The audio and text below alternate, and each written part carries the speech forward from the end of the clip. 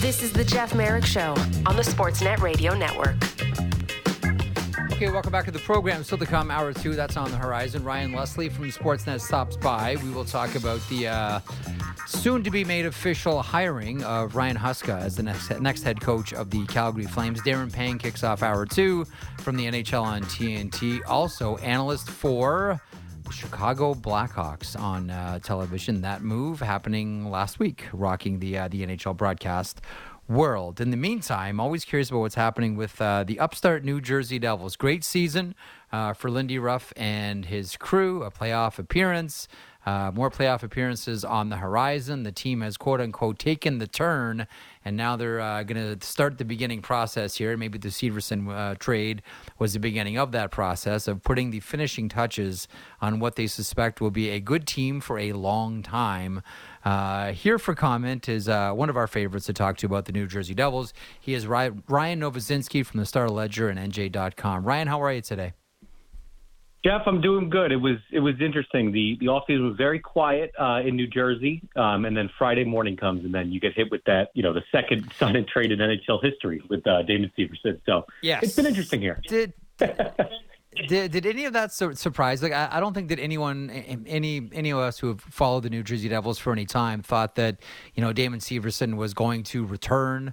I think many of us thought that he was going to end up somewhere in Alberta on one of the teams. I think we all, to be blunt, wondered about the Oilers and Damon Severson. And then the sign and trade occurs with the Columbus Blue Jackets. Scale of 1 to 10, how much of a shock was that for you, Ryan? I would say probably a 6, and here's why. I know for a fact that Fitzgerald, he kind of looked at trading some of the guys, all these pending UFAs the Devils have, maybe try to get some value for them at the trade deadline, as any good GM does. And what he said was that the ownership kind of gave him the green light to, just really go and push for a Stanley Cup there. So that's why he kept a lot of these guys. Now, it comes into a very, good situation for him where Columbus wants to get better. They obviously are stockpiling a lot of guys, and they kind of want to be aggressive in getting some of these UFAs and having, the first kind of say at them. So what better way to do it than making a sign and trade with the Devils? And, the Devils get some good value out of it, third-round pick. They need some draft picks, obviously, after, the Timo trade and a couple other deals, too. So they get a deal out of it. Of course, yeah, you're always going to be shocked by a sign and trade, but I thought it was a really good move for the Devils. I liked Severson a lot, but it was almost a luxury thing for them, right? Like they had him on their as their third pairing defenseman, and he was seen as one of the top free agents, if not the top free agent on the UFA market. So it just, it was kind of all the signs were there. I think even Severson would tell you that he knew that this probably wasn't going to be a long-term thing, that he wasn't going to stay in New Jersey forever. And then it all kind of, transpired the other day. So, but again, good deal for the Devils, and obviously the Blue Jackets are getting a heck of a player. Sticking with the back end here for the New Jersey Devils, Ryan. Okay, so Severson is out. I'm one of those that is skeptical that Ryan Graves returns. You're closer to it. You can correct me if you think I'm wrong on that one. Opening the door for, full-time duty for Hughes, full-time duty for Nemec. Am I on base or off base? No, I think you're totally on base. And here's why. I think, the emergence of Kevin Ball this year, too, kind of adds a little bit of a insurance plan for the Devils there. You get a really big, really, crushing, kind of bruising left shot defenseman that you can throw in there. And a lot of people almost forgot about Ball being part of the core, this young core defenseman, but he's there and he's been on the roster. So I think having him on the roster almost makes Graves, unless he signs an absurdly team-friendly deal, which I don't know that he will. I just don't think I don't really see the use in it. So I'm with you. I think the young guys coming in almost they render a lot of these UFAs. I don't want to say meaningless, but meaningless to this team right now. Because a lot of them are really, really talented. I mean, the Devils have obviously one of the better prospect pools in the NHL. So why not use that?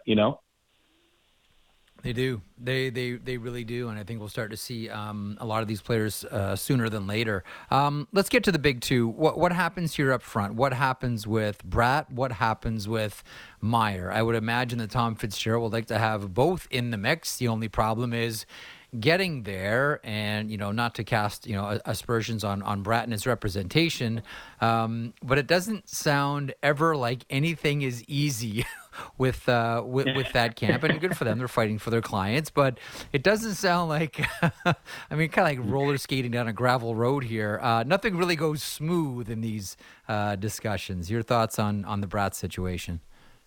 Listen, yeah, I spoke with Bratt's camp the other day, and just it's almost like the tone almost switches from, positive, talking about Bratt, and that's great. And of course you defend your player, but when you ask about the, just how the negotiations are going, it almost goes to, monotone, and, we are talking, they're talking for sure, but I don't know how well that they're progressing there. Yeah, look, and there's obviously, whispers out there now that Bratt might, opt to go shorter term because he's looking at guys, like Severson or and some of the other contracts that have been, delved out in the past couple of years, and saying, hey, like that cap going up. Hey, if we go shorter term here, that could be you, and you're a 70-plus point scorer. Why not? So, look, I think Fitzgerald obviously wants things to go as smoothly as possible. I asked Fitzgerald at his year-end press conference, because he described it before, the negotiations with Bratt's agent. He described them as challenging. That's the word he used. But asked him how he thinks they will be this summer. He says he doesn't anticipate it to be contentious.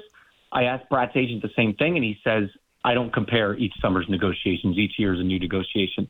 So I think it's going to be tough. But I really do think that they can get both of them done. It just depends on what the term will be. I'm more optimistic on Timo that they'll be able to ink Timo long term. I really am. What do you think the decimal point is there for someone like Timo Meyer? We know he's got the potential for a big ticket here right out of the gate, but what do you think? What do you think a deal for Timo Meyer, who by the end of the playoffs started to turn things around, but was less than stunning getting there? Yeah, I with Timo though, I think the value that he could add if he does get it clicking in this Devil system. We always talk about how perfect it could be, and yeah, we only saw slight glimpses of it, but I think, him getting adjusted and really, getting used to the system in New Jersey, I wouldn't be surprised if it ends up being, an 8-8 kind of deal. I don't think that's crazy at all, especially if you want to lock him up with this, or even 8-7. If you want to lock him, in this young core long term, and he definitely gels well in there. I think that's one of those price points that it's going to be a little higher. He definitely had some value even without the scoring clip. He's obviously another bruising player, a guy that definitely turned the physicality on in the playoffs and got under Igor Shesterkin's skin a little bit. But and I think the Devils really like him. I think they're optimistic what they can sell him on New Jersey, and I think he likes it a lot too. I've had discussions with him about that. One of the a couple of people that I wonder about here, because listen, Bratt's going to be a big ticket, as you mentioned. Meyer's going to be a big ticket as well, and I'm curious about the goaltending situation. We'll get there in a couple of seconds, but I wonder with these, what's the old line? What we gain on the roundabout, we lose on the swings. If these guys are coming in at elevated prices here. Where's the give? Who ends up finding a different zip code next season? Is it Sharangovich? Is it McLeod? What do you think happens here, Ryan? Yeah, I think Sharangovich is definitely an interesting one there because he didn't have quite the scoring year that he would have liked. He was a valuable penalty killer, but if you're entering in an RFA year. You got to kind of replicate that same success you had the previous season, right? I think he still has that potential to be, 25-plus goals kind of guy, but it wasn't there, obviously, this year. Now, with McLeod, I think McLeod, just given the playoffs that he had, I think that's definitely one of their main priorities. He'll probably get a pay bump there. There's other fringe guys, too, though. Like you mentioned, there's Nathan Bastian, there's, Jesper Boquist. There's guys like that that a lot of these guys do definitely deserve a pay raise. But things are definitely getting tight there, especially when, you consider the two, big fish on the off season right there for Fitzgerald. I wouldn't be surprised. I mean, you look at Sharangovich, Fitzgerald did mention at his press conference, he said, maybe he said exactly that he doesn't have a first round pick this year, but that doesn't mean he won't go get one. So you trade some rights away. You maybe trade a Sharangovich right away. I don't know, what exactly the value would be on that, but I mean, it could be something. A team that needs kind of that fringe guy that could unlock and score 25 plus goals, maybe, as a surprising thing. But I could definitely see that happening. But there definitely is some give and take there, and especially with the goaltending too. I think I don't anticipate that we'll see Mackenzie Blackwood back in a New Jersey Devils sweater. I don't anticipate it. I mean, there's too much of a logjam there, and especially now with the rise of Akira Schmid, who we all like a lot, right? I think that just kind of is the nail in the coffin there for Mackenzie. Do you think that this, the goalie market's a really interesting one here, whether it's Connor Hellebuck, whether it's John Gibson, those are the two sort of lead dogs that are emerging. Are the New Jersey Devils solid with Akira Schmid and Vitek Vanacek as their two guys? Or, would there be some, Hellebuck curiosity in New Jersey? I think there certainly will be. I mean, I don't see how you can look at what Vanacek has done in the playoffs. I know he had a bigger role this season versus his previous ones, but at the same time, you can't look at that playoff resume that he has and really be confident with it, going forward. It's definitely a conversation you're going to have. So definitely kicking the tires on Hellebuck. I think Hellebuck would be a tremendous acquisition, but there's also, there's different factors there too. I was actually just writing about this. It's perfect you mentioned this, Jeff, because, there's factors like he's probably going to, he's a UFA after next season, and he's probably going to want a payday, of course. And, you got guys too, next year, Dawson Mercer's an RFA. Akira Schmid is an RFA. The year after that, Luke Hughes, they're going to have to figure out a contract for Luke Hughes soon. So there's a lot of factors there that, it gives New Jersey, who has a, tremendous financial flexibility right now, adding a Hellebuck who's, definitely going to want a pay increase. It just kind of, squashes that. So I guess it's what you value, right?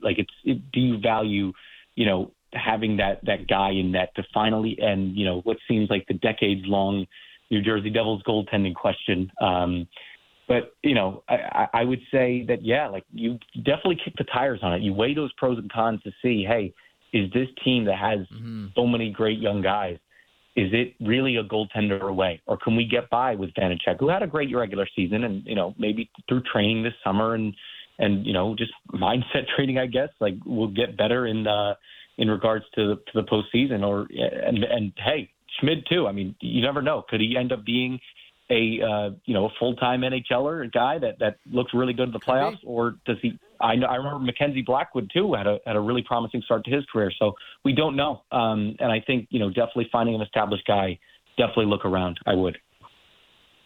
Real quick, Ryan, as I wrap up with you here, just a quick thought on the Metropolitan Division itself for next season, and we'll see what the offseason brings and where the balance of power heads and, who goes where. But as it stands right now, I look at the division, and I say to myself, there's only two locks for me here. One is Carolina, the other New Jersey Devils. After that, I got a ton of question marks about a lot of teams. Maybe the only team that I don't have question marks about is the one that's said, hey, we're rebuilding, and that's the Philadelphia Flyers. Check us out in a couple of seasons when some of these green bananas have ripened. When you look around at the division here, how do you see the Metropolitan heading into next season? I think it's exactly like you described it. I mean, in New York, how many question marks are there? I mean, and even you look at Columbus, obviously the team that made the Severson deal. Is this just a last-ditch effort for a GM who, we don't know. Obviously, I don't know for sure, but, that might be a last kind of ditch effort for him to save his job and, hey, maybe make a postseason spot. With the Rangers too, though, I think that's the one that you kind of look at both teams in New York, actually, Rangers and Islanders, as And are they at a crossroads? I mean, obviously questions about, some of their aging stars and how, they performed in the playoffs. And now a head coaching situation in New York where it's, John Hines really just came out of nowhere and really because of a New Jersey Devil in Andrew Burnett. So, yeah, I think it's a lot of schadenfreude. It's a lot of chaos in that division. But if you're New Jersey, and especially if you're Carolina too, two teams that are just smartly run, I think. I think you have to look at yourselves and look at kind of the what's going on around you and say, hey, like we're pretty good. We're pretty well off comparatively speaking to where we were. Two teams that want to be considered the smartest teams in the NHL, the New Jersey Devils and the Carolina Hurricanes. Ryan, always a pleasure, man. You bring the good stuff. Thanks so much as always. I suspect I will check in before this program goes off the air, but in the meantime, enjoy what's happening in the off season. Enjoy the rest of the Stanley Cup, and maybe we'll see you at the draft. You be well, Ryan. I appreciate you, Jeff. Thank you, man. There he is. We talk to him a lot here when we talk about the New Jersey Devils. He is Ryan Novozinski from Star Ledger and NewJersey.com.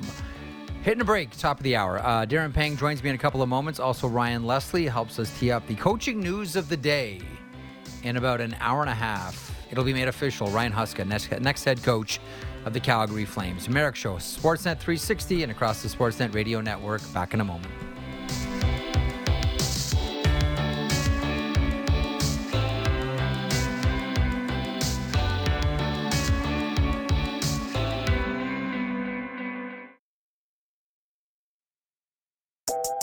Dive deep into Toronto sports and the NFL. The JD Bunkus Podcast. Subscribe and download the show on Apple, Spotify, or wherever you get your podcasts.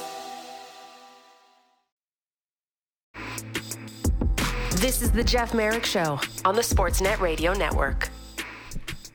All right, welcome to hour two of the program here. Glad to have you aboard. Coming up at the bottom of the hour, Ryan Leslie stops by from Sportsnet covering the Calgary Flames, where the big news today, in about 90 minutes' time, Ryan Huska will be named the new head coach of the Calgary Flames. And I know what you're thinking. So what then becomes of people like Mitch Love? I do wonder about that as well. I think we look around the NHL at openings on benches, not just necessarily head coaching positions, but assistant coaching positions, whether it's with the New Jersey Devils and just talk to Ryan Novozinski, or with the Toronto Maple Leafs with Spencer Carberry heading to Washington. There are some spots open, but we shall see what happens with Mitch Love in the future. In the meantime, in 90 minutes' time, Ryan Huska will be named the next head coach of the Calgary Flames. Joining me now for comment on the Stanley Cup final and his life, which has been a little bit of a journey lately, is Darren Pang from the NHL on TNT, analyst for the Chicago Blackhawks. Panger, how are you today? I'm doing great, Jeff. How are you doing today?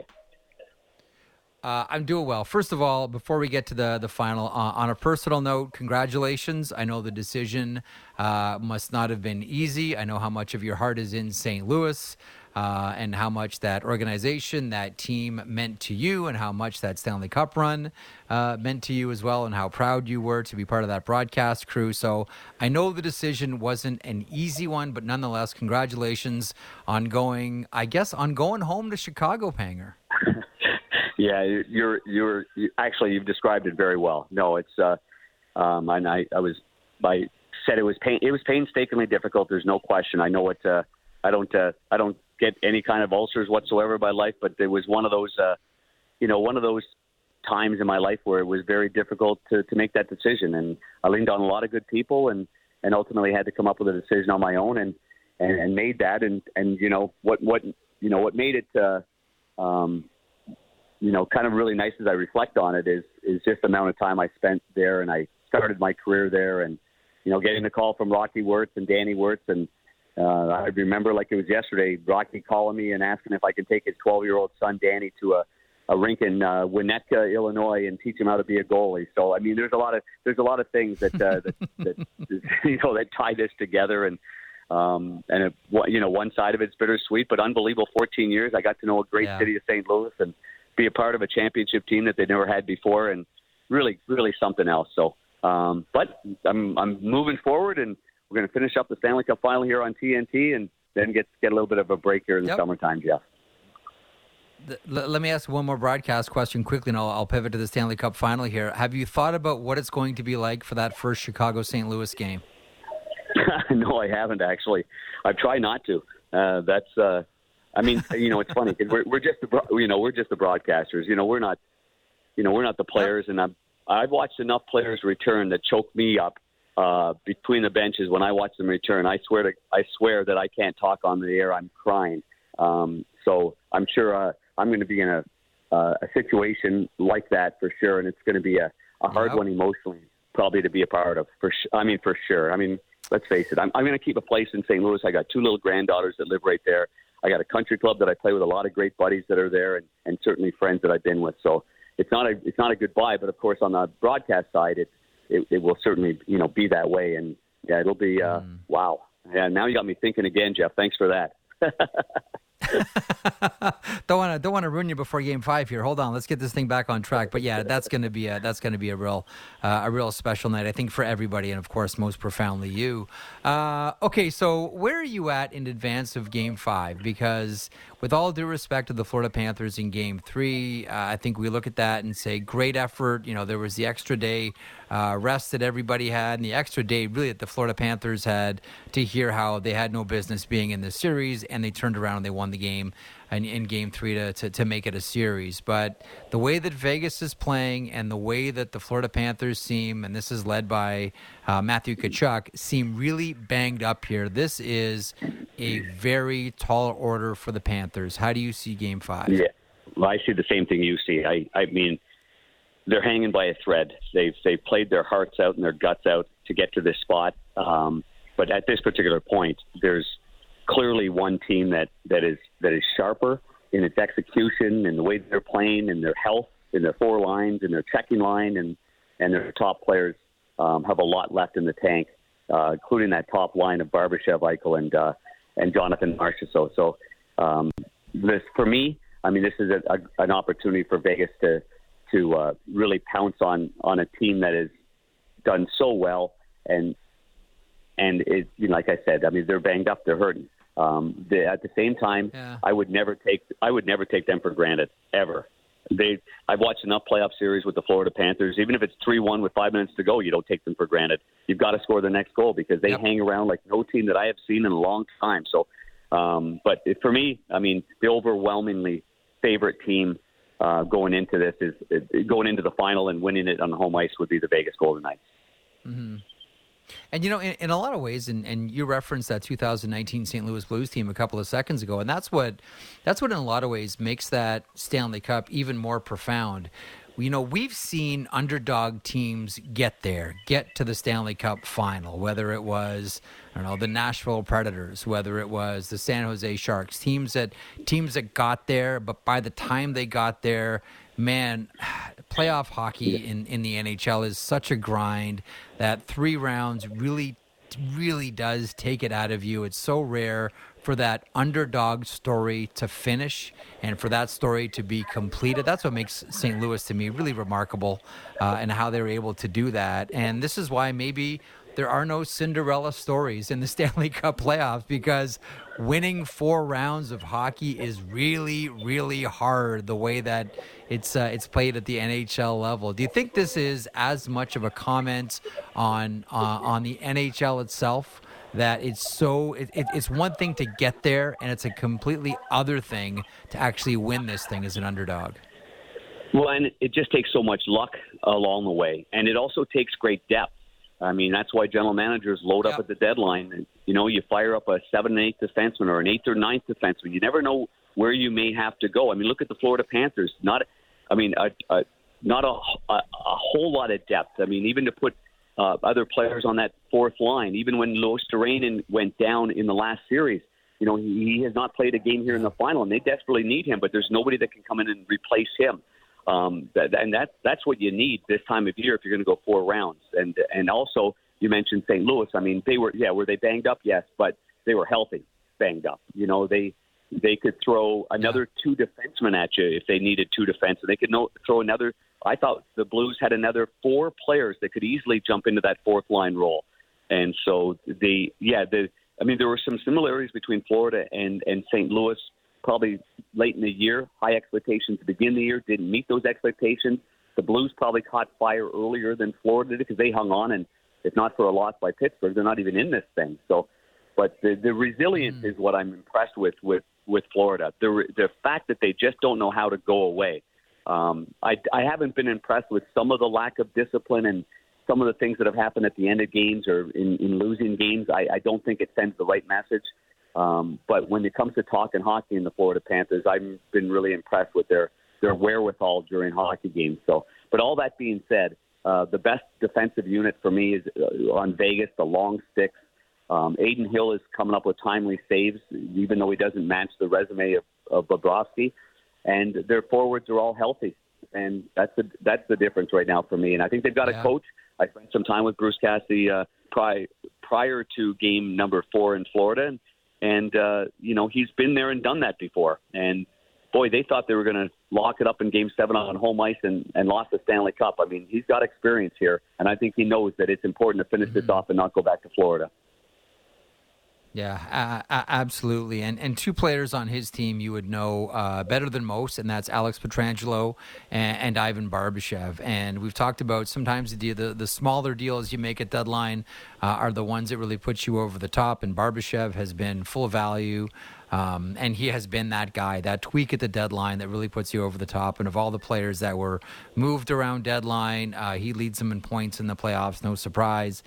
Your thoughts on Barbashev, having known him from St. Louis, and your thoughts on Pietrangelo, who really, by the way, had an outstanding season, and I don't know how many Norris ballots he's going to be on, but I think there's going to be a lot of Norris shame and embarrassment when all the votes come out at how a lot of people didn't have Pietrangelo on the ballot, but he had a great season. Your thoughts on these two players, Alex Pietrangelo and Ivan Barbashev? Well, I'll start with Alex because he's under the radar all the time, but then in the last minute of a game, he's out there on the ice, and killing a penalty or being on the power play, he's out there on the ice, or 5-on-5 going up against the other teams, he's on the ice. So I was always disappointed, quite frankly, even in the St. Louis days, that he didn't get more recognition. Now, he was a 2-time second-team All-Star at the end of the year, which is that's quite impressive as well.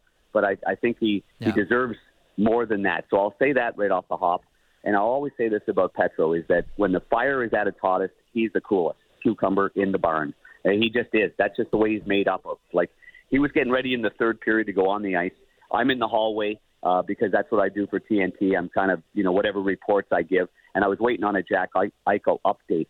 And as the players are kind of hunched over and they're crouching and waiting for the other players to walk from the locker room to the ice surface, all I hear is Alex Pietrangelo yelling, "Let's go, Panger, let's go!"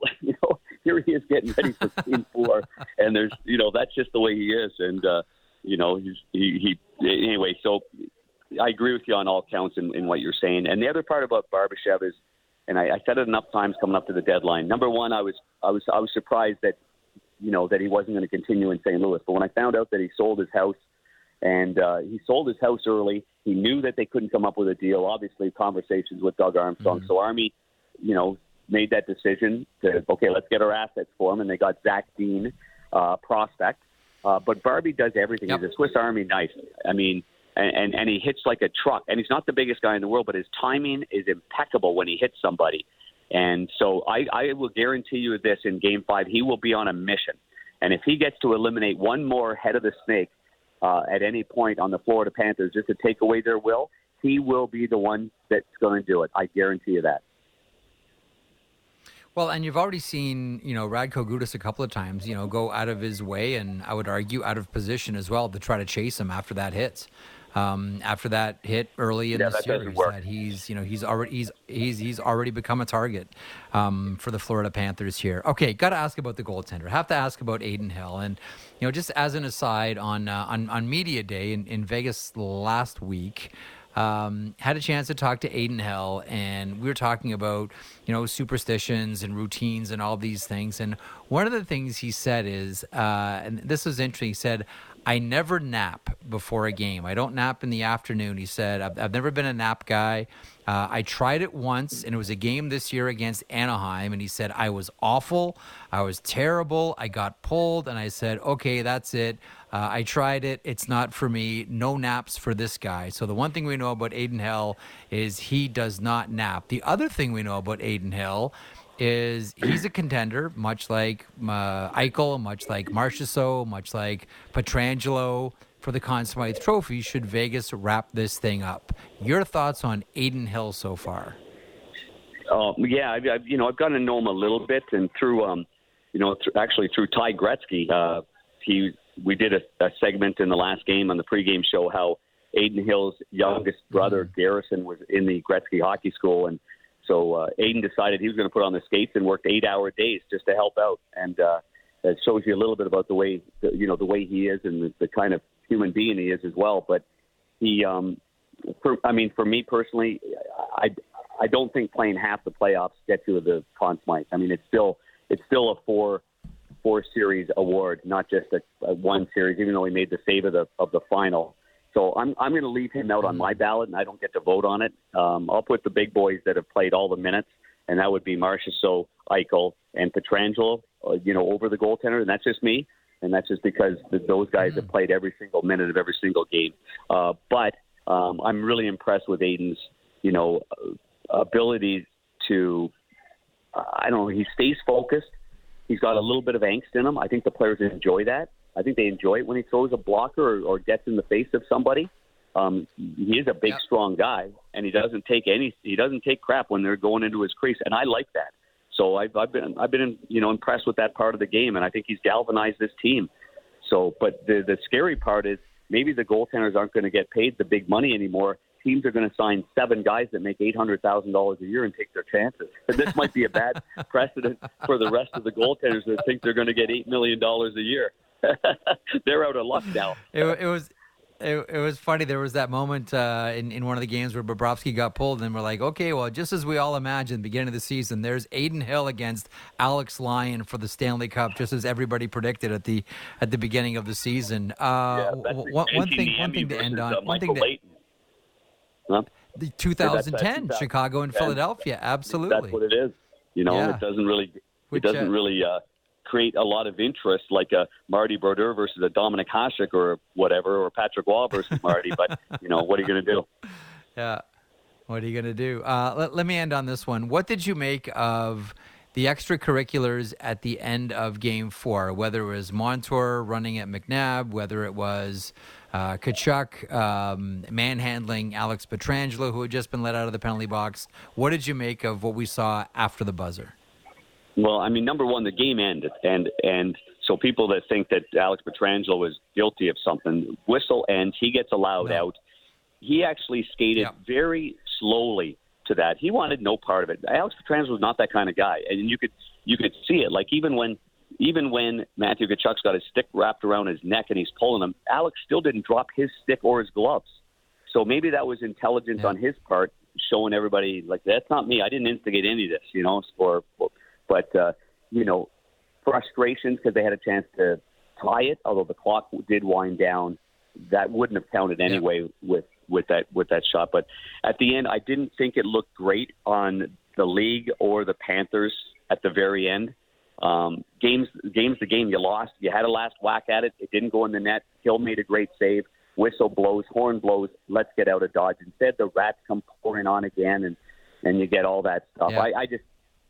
We're in the Stanley Cup final. I think there's still a level of sportsmanship, and So anyway, I didn't think that was enjoyable. I know many of the players. I was in the hallway of the Vegas Golden Knights, and they weren't impressed with it as well. But they're on the winning side, so they're not the frustrated team.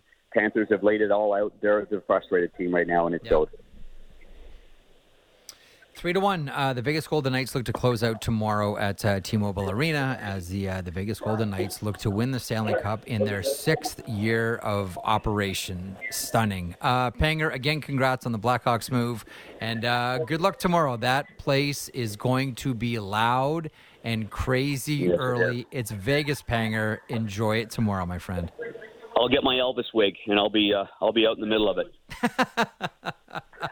Get the Elvis wig and the high collars and the glasses, and Viva Las Vegas, here we go. The great Darren Pang from the NHL on TNT, analyst for the Chicago Blackhawks. You'll see him next season for the working for the team that brought him into the NHL to begin with. On that, we'll mention bottom of the hour, Ryan Leslie from Sportsnet stops by. We'll talk about the news of the day. That is Ryan Huska being named head coach of the Calgary Flames, and what that means, and not just what that means for the Calgary Flames or what that means for Ryan Huska, but what that means for other candidates. And the one that I think a lot of us have circled is Mitch Love, who's head coach with the Wranglers. Coach of the year a couple times in the American Hockey League, has both piled up wins and helped develop players as well. And listen, one quick note as we are just mentioning the American Hockey League, something happening right now in the AHL, which we may see show up in the NHL this offseason. Now, the American Hockey League are down to two teams at the American Hockey League, the Calder Cup final. It is the Hershey Bears, who are the oldest franchise in the AHL, facing off against the Coachella Valley Firebirds, who are the youngest franchise in the American Hockey League. Coachella Valley, in their first year of operation, are the AHL affiliate for the Seattle Kraken. Now, in games 1 and 2, they're both shutouts by the Firebirds, and specifically Joey Decord. Now, Joey Decord is a netminder who's worked his way up from the ECHL to a few games in the NHL, the Ottawa Senators organization, into the Seattle Kraken organization. And I think we wondered about waivers at the beginning of the season. With their goaltending situation, he cleared and he's down at Coachella Valley, and he had a wonderful season. Joey Decord had a tremendous season with the Coachella Valley, having an even better playoff, and has just posted back-to-back shutouts to open up the Calder Cup final. Now, that hasn't happened since 1939, and a gentleman by the name of Morris Roberts, who was a goaltender who played briefly in the NHL. Actually, he holds a couple of records. One, he holds a record for the longest stint in between games in the NHL. He had his last game was in 1925-26 season with Boston, and then didn't play again till 1951. By then, he had retired and was a trainer, and came out of retirement for a game for the Chicago Blackhawks. Now, interesting, by suiting up for that game, he became the oldest goaltender to suit up in the history of the NHL. Lester Patrick, when he famously came out of the stands for New York, was 44 years old. David Ayers with the Carolina Hurricanes, who worked for the Maple Leafs organization, was 42. But Mo Roberts was 45 in 1951 and suited up for Chicago and became the oldest goaltender to ever play in the NHL. Now, Chris Chelios and Gordie Howe were older when they finished their playing days in the National Hockey League. But as far as goaltenders go, Mo Roberts was the oldest goaltender ever in the history of the league. Meanwhile, that is a sort of side tour. So the last time a goaltender opened up the Calder Cup final with back-to-back shutouts was Mo Roberts with the Cleveland Barons. That was 1939. Joey Decord just did that with Coachella Valley, the Firebirds. And because he's a Group 6, which means he has not accrued a suitable amount of games to remain a restricted free agent, Joey Decord's a UFA. And as much as we look at the goaltending market, and we'll focus on the big names because they're the big, sexy names that everybody knows about. And the goalie market starts with Connor Hellebuck and goes to John Gibson with Anaheim, and goes to, some of the free agents, the pair in Carolina, Tristan Jarry, Jonas Korpisalo, these types of names. Don't be surprised if very deftly some general manager out there has a look at Joey Decord and says, I wonder if now he's ready for the NHL. And he's that next American Hockey League goaltender. He's 26, so he's not, 22 years old. We're not talking about, a super young goaltender here. 26, still has a lot of games to play. I wonder if at the end of all of this, there is a really nice contract for Joey Decord somewhere in the NHL. As we bring on Matt Marchese, our producer here, in advance of Ryan Leslie at the bottom of the hour on the Calgary Flames situation. Matty, how are you today, pal? I'm good. Okay, so I got to add something to this Mo Roberts thing. Is it going to be about golf? No. Because everybody that I follow on Twitter yesterday was all tweeting about the Canadian Open. That was one of the greatest finishes to a sporting event I've ever seen, but that's not where we're at. So you talk about Lester Patrick being 44 when he suited up for the Rangers in that playoff game. Have you looked at the picture of Lester Patrick when he was in net at 44? Yeah, he looked like he was 74. I know. Yes. And I'm looking at this going like, you know holy what? smokes. Okay. Dude, one of my favorite things to do is go back and look at hockey cards from the early 70s, or like right through the 70s, really, before the helmeted era. So you had a really good look at all the players and what they looked like. Someone who was like a second pairing defenseman with like the Atlanta Flames, who looks like, you know, he's balding. He's got the Friar Tuck look going. He looks about 35 pounds overweight for playing in the NHL. And then you look at the back of the hockey card, and he's like 28 years old. And you say to yourself, like, I remember growing up and thinking that, like, 50 must have been 90. Like, wow, 50, holy smokes, how are you still on the right side of the grass? Like, oh, you must have, 1 foot in the grave and 1 foot on a banana peel. Oh, he's whistling by the graveyard. And now you look at athletes, and for that age, they look really young. Like, do you know the phenomenon that I'm thinking about here? Like, you look at hockey players in the 70s and even early 80s, and when it says that they're 30 years old, they look like they're 60 years old. Now, like, even just look at shots, cutaway shots in the Stanley Cup final of Roberto Luongo, for example. If you were playing in the 70s, you probably would have looked a lot different, don't you think?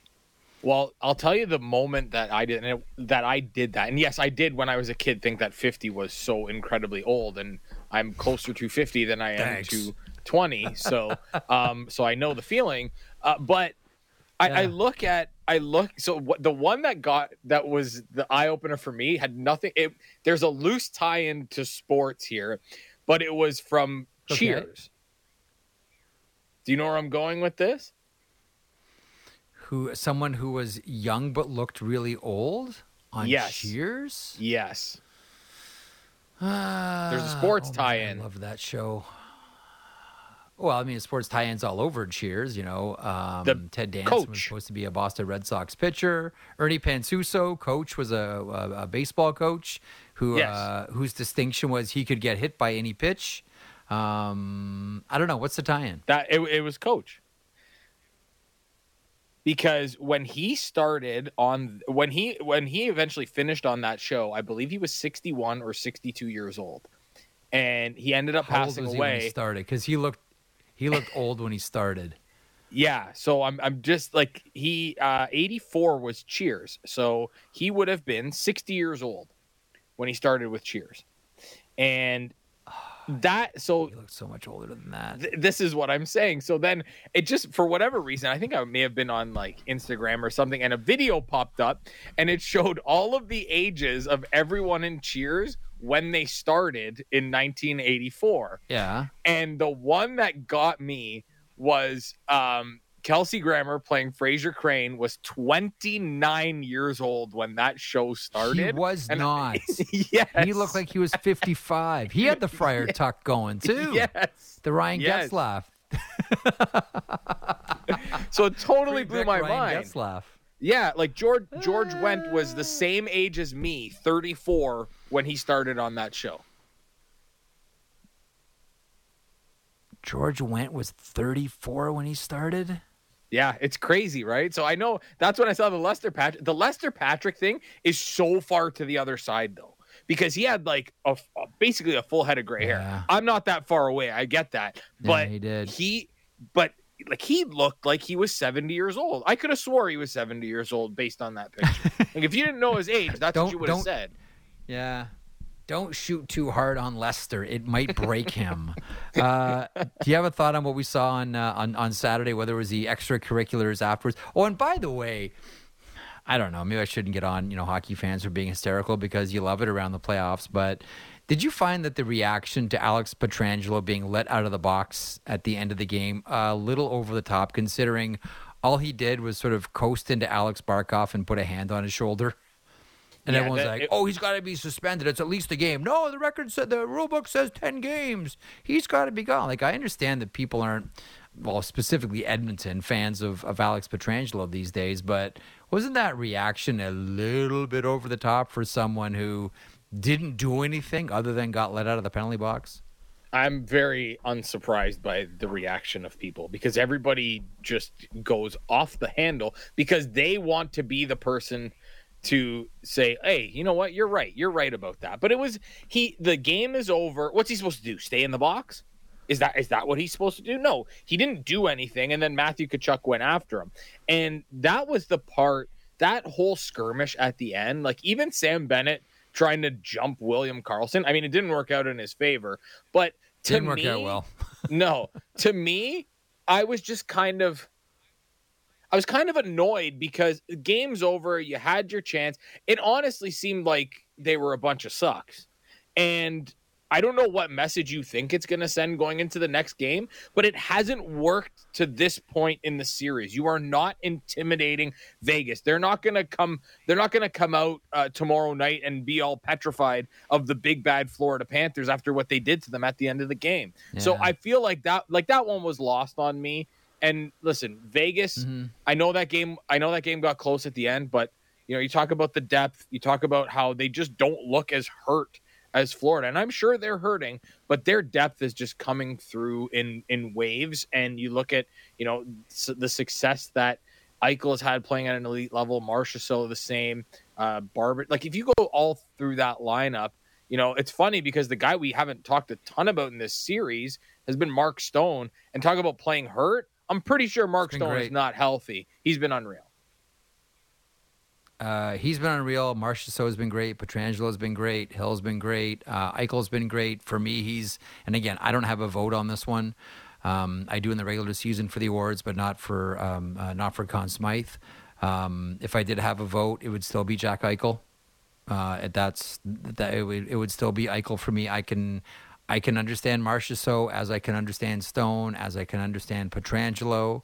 I would still disagree with Darren Pang, who wouldn't say Aiden Hill because he hasn't played the entire 4 rounds. But still, nonetheless, I think a lot of what Vegas has been able to do here is on the back of Aiden Hill. Do you have a favorite, Maddie? Eichel's my guy for the Conn Smythe if it ends tomorrow. What about you? I lean, and I know Eichel and even Marchessault have been great. I lean Aiden Hill. I really do. And especially because he came in cold, like he was not expected to do anything. He's the 4th string goalie, as it were. And not a lot was expected of Aiden Hill. And he's got a 2.11 goals against, and I think it's a 931 save percentage. Last time I checked, that's pretty good. And it's not as if he's getting like 18 shots a night. He's getting, 30, 32. He's been great. Yeah. This is a team and they still have that misfit identity as well. These are all players that came from somewhere else. This isn't a draft and develop team. Either are the Florida Panthers, although there's still, 3 or 4 guys that were drafted and came through the Panthers system here. But we think of those that identified and helped bring them in. And for Aiden Hill, you know who that guy is? Craig Cunningham. Craig Cunningham, whose career was cut short playing in the American Hockey League. He's a pro scout for the Vegas Golden Knights, San Jose, Arizona. That's all sort of his area to cover as a scout for the Vegas Golden Knights. He's the guy, I'm told. He's the one that would have briefly overlapped with Hill in Tucson with the Roadrunners, I believe, for like half a season. But I'm told that Craig Cunningham was the guy who sort of identified and lobbied for the Vegas Golden Knights to bring him in. So always good to big up the ones behind the scenes. And Maddie, you and I share the same love for scouts and think that they are the backbone and the lifeblood of this industry. So any chance you get to big someone up, when you see Aiden Hill doing what Aiden Hill is doing right now. Spend a little bit of time thinking about Craig Cunningham, who was the one who lobbied and ended up ultimately helping to bring him in. Kelly McCrimmon, of course, with the ultimate decision as general manager, but scouts are huge. Craig Cunningham with Aiden Hill. All right, let's hit a break here. When we come back, Ryan Leslie from Sportsnet. Today, the official unveiling of Ryan Huska as the new head coach of the Calgary Flames. What does this mean for the organization? What does this mean for some of the veteran players? What does this mean for some of the younger players? And what does this mean for Mitch Love? We were all wondering if this was going to be again, it turned out to be an internal hire, but we wondered if Craig Conroy was going to go down to the American Hockey League affiliate for their next head coach. So what happens next with Mitch Love? All of these questions with Ryan Leslie as the show continues across the Sportsnet Radio Network, simulcast on Sportsnet 360 and Sportsnet Now. Merrick Show, back in a moment. Everything Raptors before and after the games. The Raptor Show with Will Liu. Subscribe and download the show on Apple, Spotify, or wherever you get your podcasts.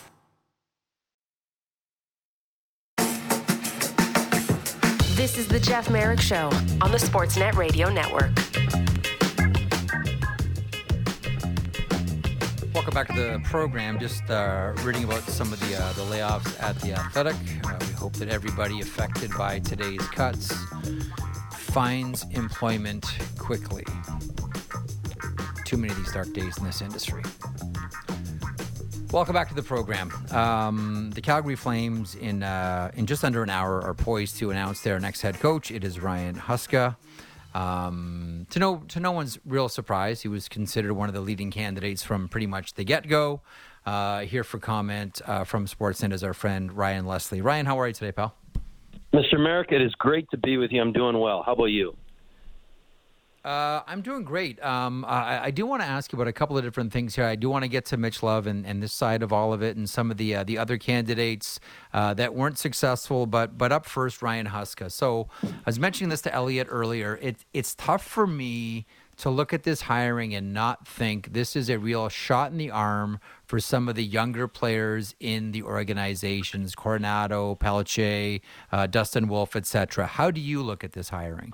Yeah, I think that's a very fair statement, Jeff, and I think it kind of echoes what you heard from Craig Conroy when he was announced as the new general manager. Young players have a place here. They have an opportunity here. We will see how it all shakes down, but just to know that the mindset is that it's a lot more open than under the past regime of the head coach. It is. It's refreshing. I think it's legit. Ryan Huska has a fantastic track record everywhere he's gone, and you could talk about the Memorial Cups, which I know you know, and maybe even discussed on this program. So this guy's got a pretty impressive record from the junior ranks into the American League, where he, I don't think you look at records so much there, but you look at just kind of what he was doing for development, the relationships he has, not a lot of ego there, very, very easygoing yet firm, open-minded communicator, like that good teacher you want to go and impress. And I think he's done a really impressive job to this point. So it doesn't surprise me that that's maybe the mindset. It's consistent with what we've heard from the general manager, and now it's going to be in place with Ryan Huska announced here in under an hour. Jeez. Yeah. How much do you look at this as being, I don't know, is pendulum swing too strong of an analogy here from Daryl Sutter to Ryan Huska? Like, how do you look at like the choice from one to the other here? I know that pendulums overcorrect before they find balance. Do you kind of look at this as a wild overcorrection or just a subtle overcorrection? Well, I mean, it's a wild. They're polar opposites in terms of who they are and how they coach, and or at least how they communicate and how they conduct themselves. They're polar opposites, but at least at the rink. But I will say that I don't know if it's an over swing or anything like that. I don't know as though that was the intent. I think this was Craig Conroy was an internal hire. Ryan Huska's an internal hire, and there's nothing wrong with that, as we all love to know that you're getting recognized for the work you're doing within. And this was about changing as much culture as they could have, and they've done so. And It's impressive just to see now just how the air has lifted. It's not as heavy around here, and don't take my word for it. Speak to some of the players who were likely on their way out, and now they are. You're starting to see that become a little bit more of an opportunity to re-sign those players. Some good key players with big names, and it was starting to look awfully scary here for a little bit. And now I think it's like, okay, let's settle in here. Everybody's got a new job to do, and then kind of, address the players. You had the combine, you got the draft, you've got free agency, and you've got new faces. So it feels, to a degree, I don't want to say like a completely new thing, Jeff, because there's still a lot of familiarity in these parts. This is not like everybody got torched and now there's, a whole new group. There is a lot of familiarity from Chris Snow and Brad Pascal to Craig Conroy to, Ryan Huska. I'll be curious to see who he names as his assistants. So that'll be fascinating, but definitely there is a lot of new with some familiarity. What do you think happens to Mitch Love through all of this, Brian? I think that this was one of the names, and he was one of the people that we are wondering about having a legitimate shot at this position, considering there's little, if anything, he has left to prove at the American Hockey League level. And listen, I know the word fair doesn't exist not just in sports but in life. Like I hate the word. I encourage my kids to ignore it. But what happens here now with Mitch Love? Yeah, that's a great question, and I'm not sure, and maybe you have the answer. I should probably know this, but I think he still has one more year under contract. He's got term. Yeah, he's got term. Yeah. So, there's that. Does he get a look at this level as an assistant? Does he sort of say, all right, look, I didn't get the job I think I'm ready for and go elsewhere? Time's going to tell, but certainly it's a talented coach and highly coveted, and I don't think there's a clear-cut answer at this point, Jeff. But and maybe there is with the Love camp. But I think there's some good candidates. Obviously, Huska has a good relationship with a lot of people, and it wouldn't surprise me if Mitch Love gives a long, hard consideration to the National Hockey League level as an associate assistant, what have you. I'm really fascinated to see if they hire somebody, with a lot of experience, an older coach with, some experience to sort of say, hey, I'll come in as an assistant and help in this area and that area. So we'll see. Hopefully we get some answers here today. But, today's obviously a good day for Ryan Huska, who's earned it on a lot of levels. And I think there's a lot of people really, really happy for him. Oh, I think so too. Absolutely. I know it's tough for someone like Mitch Love, and I'll tell you what, like, just to get the tongues wagging, I wonder about Toronto. Brad Treliving is a general manager. Spencer Carberry has moved from, beside Sheldon Keefe to the Washington Capitals as their new head coach. I wonder if there's a fit there, but, that's a good, Monday, late morning, early afternoon talk radio topic. But you're right. This is a great day for Huska here. And I do wonder, just sort of maybe off the Huska page and onto the Conroy page here. Now that the coach is installed, like what are some of the first orders of business you think for Conroy? Like the first conversations. Elliott reported about Noah Hannafin and the interest around the NHL with him. There are a lot of players on this Flames team on an expiring contract. What do you think Conroy's first order of business will be here? Well, I think his first order is that he's got all kinds of relationships with those guys who are pending free agents in a year, and his first order of business are the likes of Noah Hannafin, Elias Lindholm, Michael Backlund. What do you do with Tyler Toffoli? So there's question marks. There's some big names. There's some talented players, and there's a really good relationship between general manager and those players. So I think that's where it starts, and we will see where it ends. But he's got to lock down some of those players. He's got to figure out who he wants going forward, and to avoid situations where we see players walking for nothing. So we'll see how it all pans out, Jeff, but that is priority number one. And, interesting, you mentioned Brad Treliving. I've had some conversations with him and just how it's going over there. And he's making a splash with a couple of moves already, with the idea that you bring in Shane Doan, and the conversations between Austin Matthews' agent are positive. He has a great rapport with Judd as well, so there's a lot of encouragement for Leaf fans as well, as relationships are key in this business, as you know. And between what Conroy's got to do and what Treliving has to do, there's some familiarity with those challenges. But boy, oh boy, those are two good guys with good relationships with a lot of players. We'll see what happens.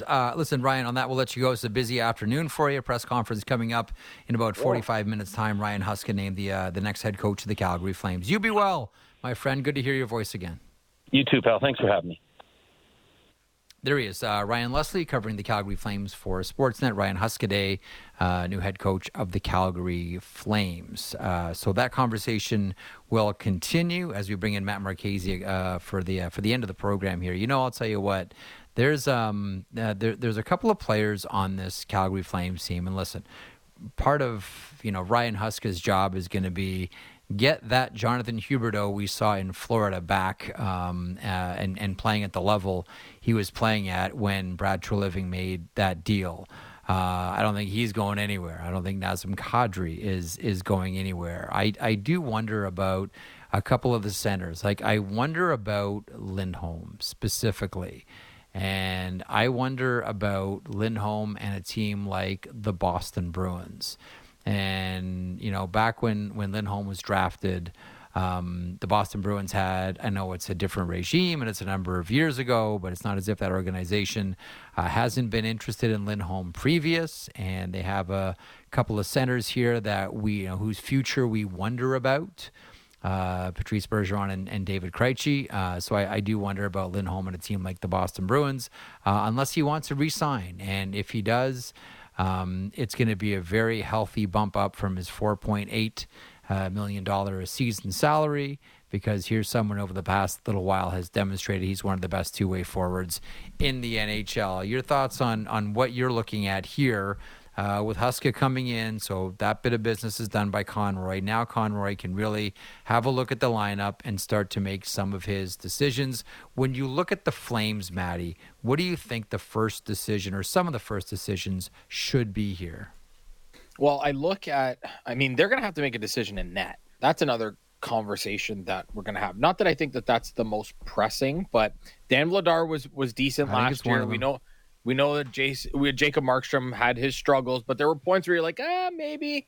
But they're going to have to make a decision on Markstrom or Vladar. I would assume it's Vladar, but hey, I could be wrong. But I look at that defense, and you've got four defensemen, three of which are regulars that are UFAs after this season. When you look at Hanifin, when you look at Tanev, when you look at Zadorov, like they are, for my money, outside of Toronto and Winnipeg, the most interesting teams this offseason.